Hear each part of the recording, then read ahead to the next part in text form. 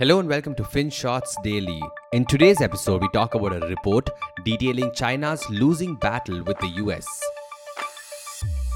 China is slowly losing the tech war. It once wanted to usurp the US and claim technological superiority, but today, those dreams lay in tatters. They aren't making good progress on domains such as AI research, operating systems, and aircraft manufacturing. And it doesn't appear as if they have a wide enough pool of specialized talent to make headway anytime soon either. All in all, China is grasping at straws here and may find themselves left behind as the US keeps gaining ground on breakthrough tech that could come to shape the future. Who says this? Not America, not India, not FinShots. Instead, the rather unpleasant truth comes from no less than China itself. That's right, China. A few weeks ago, one of China's most respected think tanks, the Institute of International and Strategic Studies or IISS at Peking University, published a damning report titled China's US Strategic Competition in Technology, Analysis and Prospects. Their main contention: as China and US grow distant, both countries are likely to lose. But China may be the ultimate losers here since they have more at stake. Now, you may already know that the US has been cracking down on Chinese tech quite heavily. First, they placed a ban on a string of Chinese companies from receiving US capital and supplies. Then, they placed export restrictions on Chinese companies operating in the US. They were also tacitly discouraging all Chinese-US scientific cooperation, fearing espionage. And relations between the two countries are at an all-time low. So the think tank's admission shouldn't come as a shocker.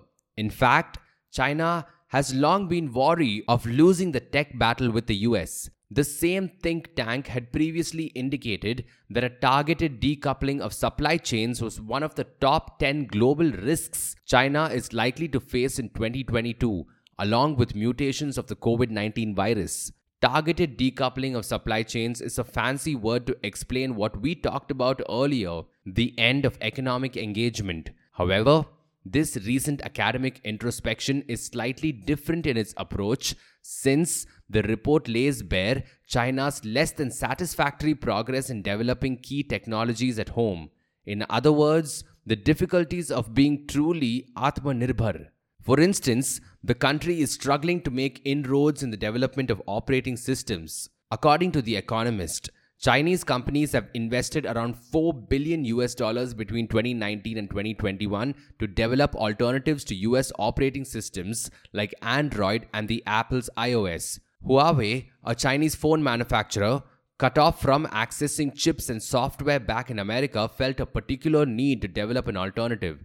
The end result: a domestically developed OS called Harmony OS. The OS was touted as the next big rival to Android, except anyone who has ever used Harmony OS calls it the forked Android version without Google services, or Android with a new skin. Meanwhile, the majority of Chinese people still continue to use Android and iOS like the rest of the world. Then there is AI, and China isn't faring any better here. The report notes China lags far behind the United States when it comes to AI-related research. Although China is known to publish as many academic AI papers as America, if not more, they lack in terms of originality and are rarely considered groundbreaking work. Now, bear in mind, you could attribute America's success to the fact that the US is still the top destination for people who intend to study and research AI. In fact, a considerable number of overseas Chinese students also head over to the US to study AI. Unfortunately for China, most of them do not return. The report found 88% of Chinese students chose to stay in America, while only 10% of the Chinese nationals returned home. Then there's aircraft manufacturing. China has long harbored ambitions of building passenger airplanes that could rival the two Western mainstays, Boeing and Airbus.